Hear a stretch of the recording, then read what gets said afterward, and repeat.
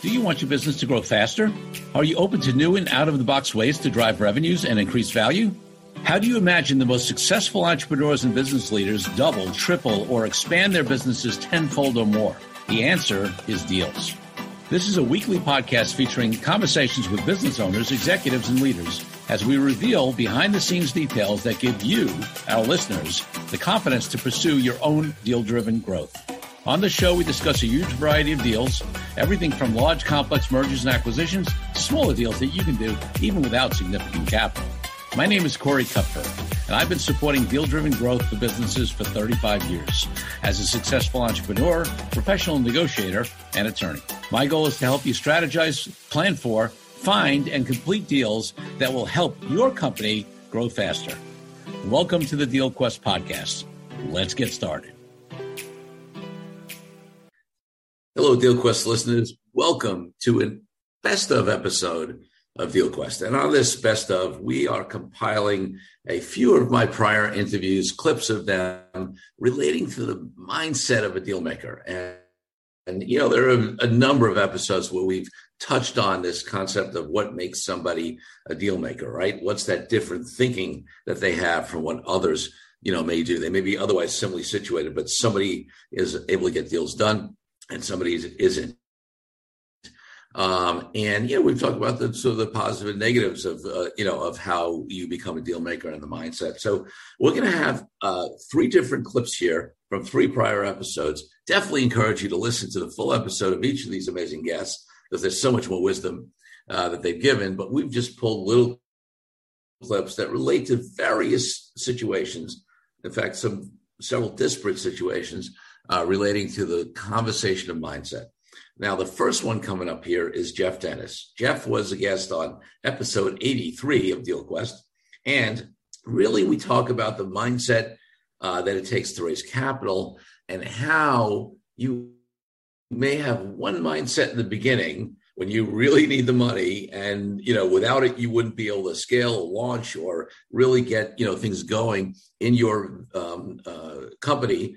Of course, in this, we're talking about the types of companies that really need capital to be able to do what they want to do. And then how sometimes that mindset changes significantly after the fact. And there's some revisionist history and maybe some upset with the equity that's been given away. But you wonder what would have happened if they really knew, maybe there's regret later, but they don't remember where they were. So in any case, really interesting conversation with Jeff Dennis. Check out this clip. The other thing I see a lot is angel investors who are resented down the road, who got too good a deal. Yes. And founders forget how desperate they were to find that first, $250,000 or $500,000. And, they would have given their, firstborn child at the time, but, they gave up 15 or 20%. And then, all of a sudden it looks like they really made a bad deal. But, with revisionist history, they forget where they came from and you end up in these kind of conflicts that I think are unnecessary. I mean, and that's, the other thing is people who, particularly raising capital as opposed to buying and selling. I always say to my clients who are out raising capital, you will never own more of the business than you will today. Right. Okay. Like you're on a slippery slope here of dilution. And so, let's map this out. Let's look at the cap table and, okay, next round, $3 million for 15% and another round, $10 million for 40%. What are you going to be left with? Are you going to be happy at the end of this? Is this really what you want to do? And let's rethink this, or at least confirm that you're not just on this ego-driven treadmill. I had a client whose dream it was in his vision. He did a vivid vision, and in his vision, it was to be financed by Sequoia, the granddaddy of the VCs in Silicon Valley. Yep. And if you talk to this guy now, he did it. He made it. He got it. $25 million. Met his dream. It was a nightmare. It just wasn't what he thought it was going to be. And if you asked him today, if he could have done it all over again, he wouldn't have taken the money. Now, he might not have been able to sell it for what he sold it for. And, sure.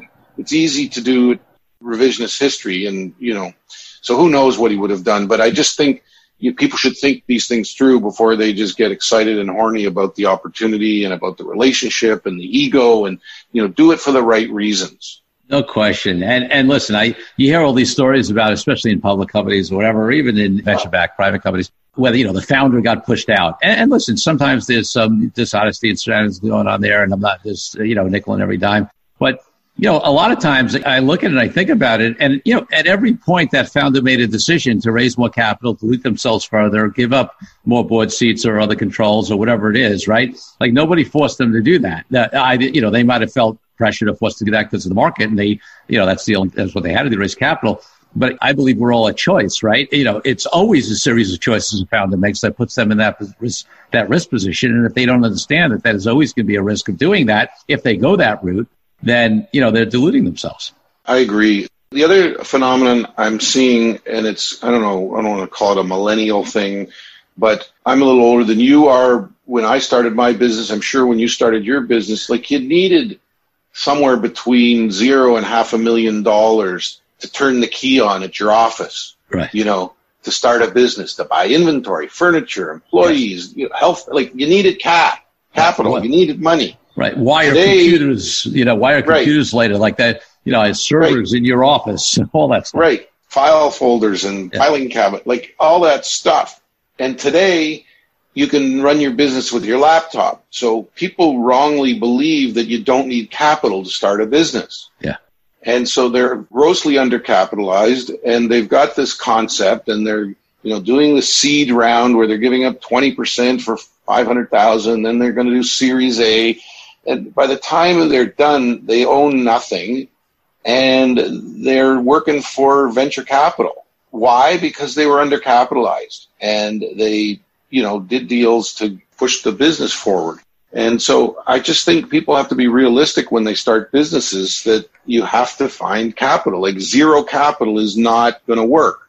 I mean, yes, once in a while there's great stories, but that's, eventually you're going to have to come up with some capital, and you're going to have to pay a pound of flesh.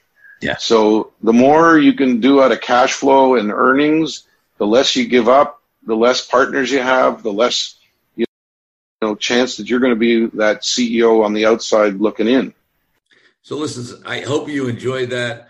Jeff has some great insights, being an entrepreneur in residence, and an attorney himself up in Canada, but it certainly applies to that sort of mindset and raising capital and the ups and downs of that everywhere. Next up, we have Daryl Johnson. Daryl L. Johnson was a guest on episode 82. So it was the one right before Jeff Dennis. I really encourage you to listen to this episode in full. Daryl has a really interesting perspective on how to put together deals and really around strategic alliances and business partnerships. And here's the key interesting factor is that, we often talk about organic growth versus non-organic growth, sales and marketing versus deal-driven growth.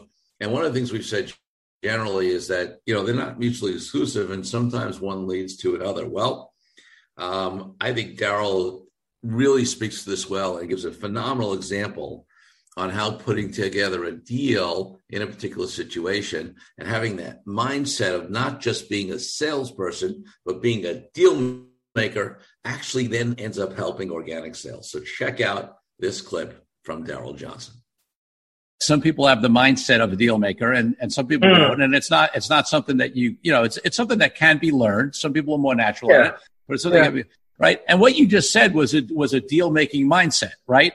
How can I get someone else to go, right? How can I call on my contacts? So what you're alluding to are partnership relationships, strategic alliances, joint venture, whatever you call them, right? Yeah. Bringing various people to the table. So, why don't you give us a couple of examples of some of those types of arrangements that you put together throughout your career?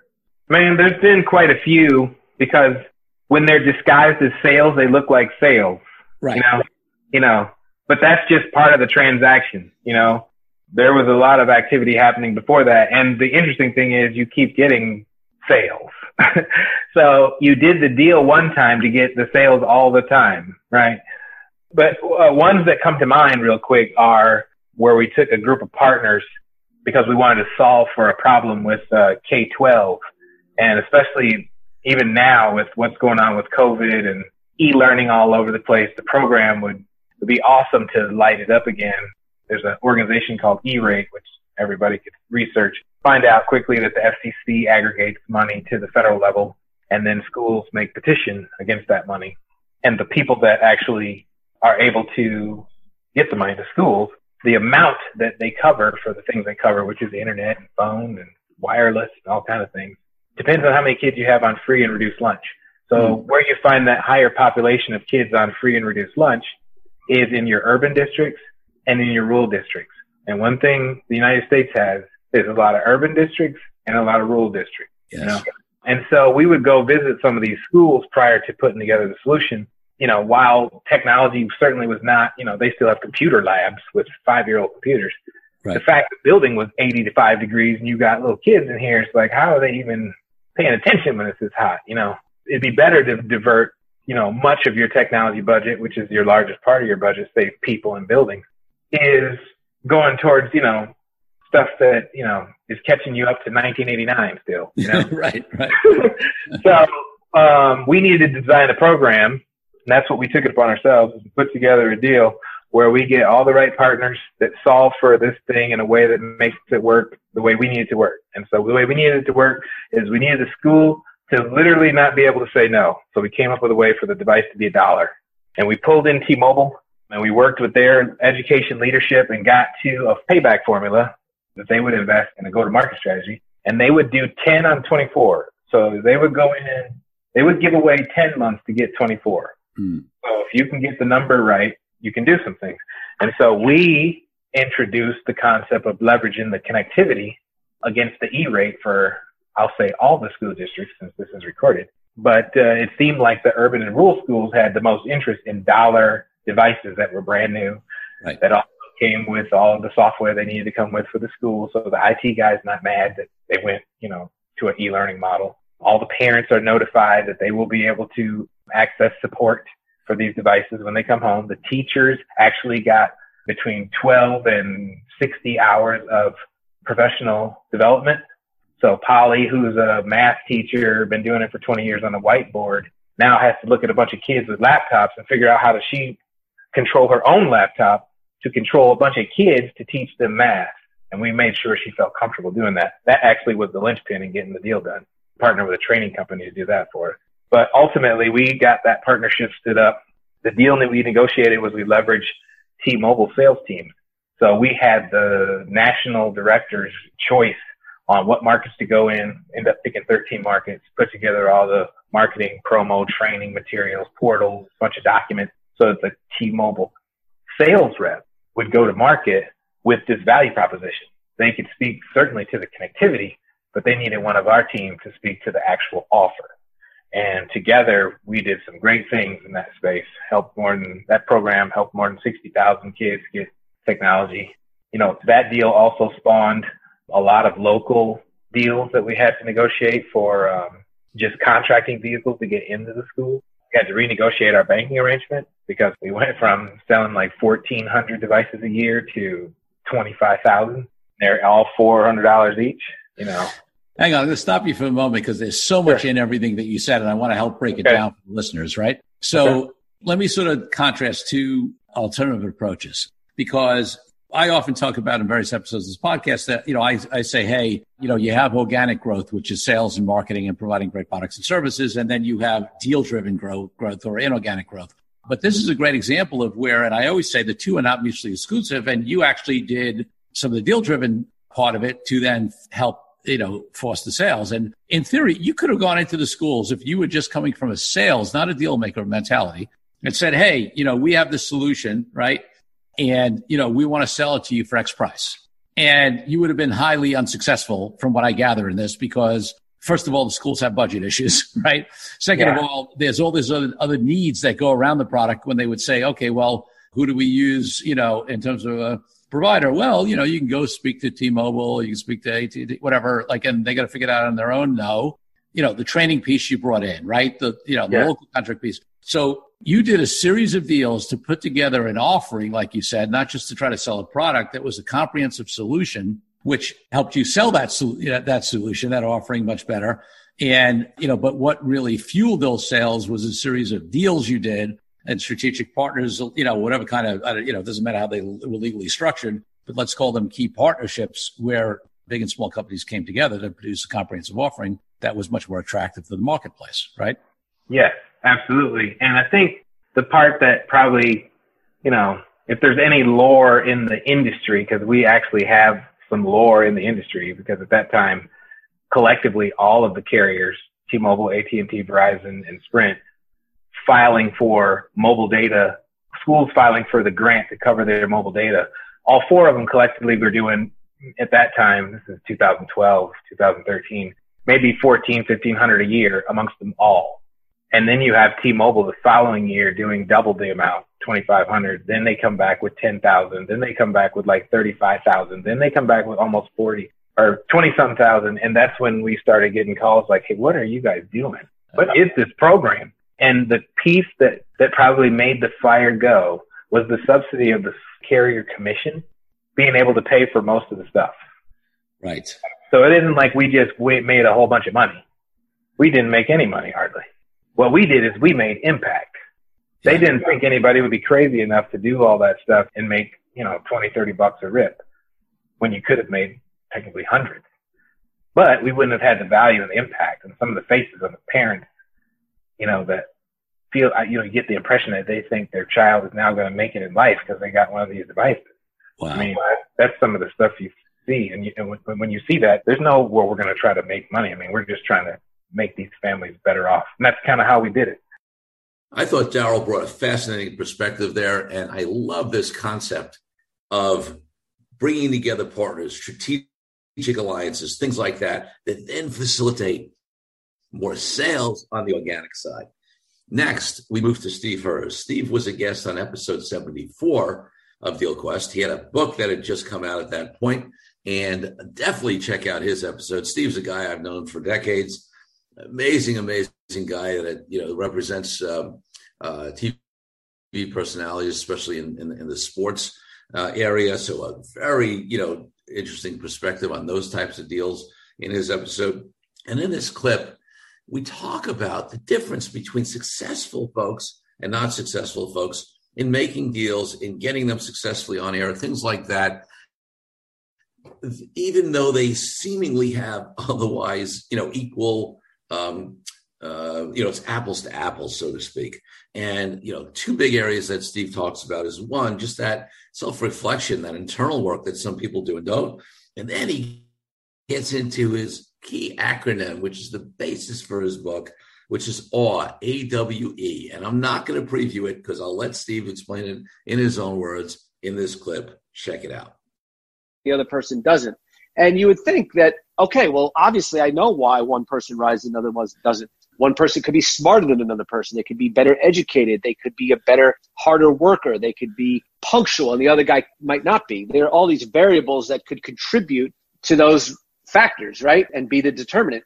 But what I found, which was fascinating, is that really wasn't the factor. I mean, at least in the cases that I saw, I was dealing with a talent pool of people that were smart, that were well educated, that were showing up on time, that were doing, largely all the right things that you would say to do if you're advising somebody. But even with all that, there was still this wide gulf between some people and others, right? And so what I have learned, and this is kind of the wisdom I'm sharing in the book, hopefully, is that there are just two factors that determine great success from what I would call mediocrity or middling. And again, middling for you, not necessarily middling for life, but if you're capable of being a 10 in life and you're stuck at a 7, that's middling, right? Yeah. I don't care where you are. So the two factors were, one, the first group of people really wanted to look within themselves to understand what were the internal factors that were holding them back. A lot of people would say, oh, I didn't get that job. I didn't get that promotion. My life's not going the way it would because this one was a jerk and this one didn't trust me and this one didn't do that and that guy hired his boss's girlfriend's brother and that's why I didn't get that job. And there's always an external reason. And it's true. There are external reasons. You can't control those. The second guy would say, all that being said, what could I have done differently? Where could I have improved? How could I have been better? So that was a real interesting observation. And then secondly, again, going back to the idea that all these people are pretty good. They're all, what I say in the book is you kind of try to take two relatively identical apples. So what was different about the second apple other than he or she was looking inside to get better?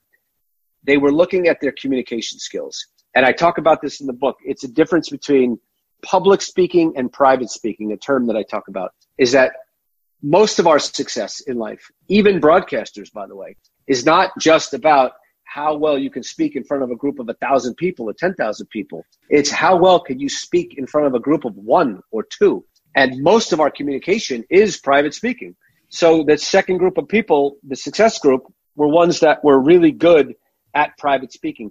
They knew how to make people like them. They knew how to make people trust them. They knew how to win the room. They knew how to energize people and get people to go along with their ideas. And they were the magnets that everybody wanted to follow. And they took forms in different shapes and sizes, different voices, different energy levels, different personas. But they had what I call in the book awe. And that's really what the book is trying to teach people, is to have AWE. It's an acronym for A, authority. Have a good voice, have good body language, have good presence. Don't speak with filler words.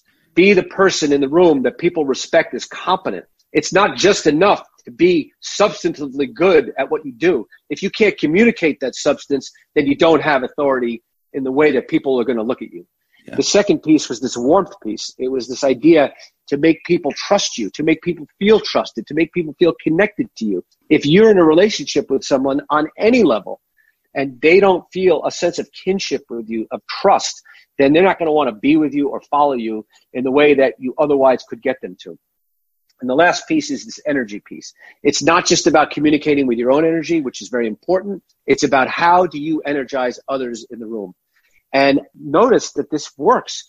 So about 4 years ago, sorry if I'm just talking too long here. I'm just giving you the entire... No, please. I want to hear it. It's great stuff. So 4 years ago, I realized, or at least this was my thesis, that what the coaching I've given and the observations I've made about people who are on air and have succeeded, why couldn't you reverse engineer that and teach this to people who are lawyers and dentists and doctors in a really simple, easy to digest way, so that the only thing you had to know about in terms of your interpersonal communication skills was this one 3-letter acronym, AWE. That was it. So that's what I did. I started, created this consulting business and started working for a bank and for a law firm and a medical company. And the results were really rewarding, frankly. I saw a lot of positive change. And that's in one of these meetings, I was speaking, ironically, at International Women's Day at Bank Leumi. And they said, a woman got up and said, "Hey, I love this message. Do you have a book I can buy?" And I said, "No, I don't." She said, "Well, that's a shame. You should write a book." And that's how I wrote a book. So I think Steve's acronym, AWE, is fascinating, a great way to look at things for anybody, not just in his industry. So definitely check out Steve's episode in full. And listen, like I said, check out all of them. And folks, listen, I think mindset is everything. Anybody who knows me knows that I believe that the world's manifest from within. So it always starts with our own view of it, our relationship to things like that. I think that's true in every aspect of life. I think the most successful people are able to master their mindset, and certainly the most successful deal makers are as well. All right, folks. See you all next week. Thank you for joining me on this episode of Deal Quest, where we help you understand how deal-driven growth can be your ticket to freedom. I want to invite you to a unique way to tap into the wisdom and experience of the Deal Quest community. Join the Deal Quest Deal Den Zoom calls, a free monthly 90-minute mastermind. In the mastermind, we address all the challenges you may be facing and help support you with the opportunities that may arise in terms of deal-driven growth. You will get input not only from me, but all the members on the call will collaborate and serve each other in a mastermind format. To sign up for the free mastermind, go to www.CoreyKupfer.com/DealDen. That's CoreyKupfer.com/DealDen. I'll see you there. I'm Corey Kupfer. Until next week, wishing you the freedom and financial prosperity that I know your Deal Quest will bring.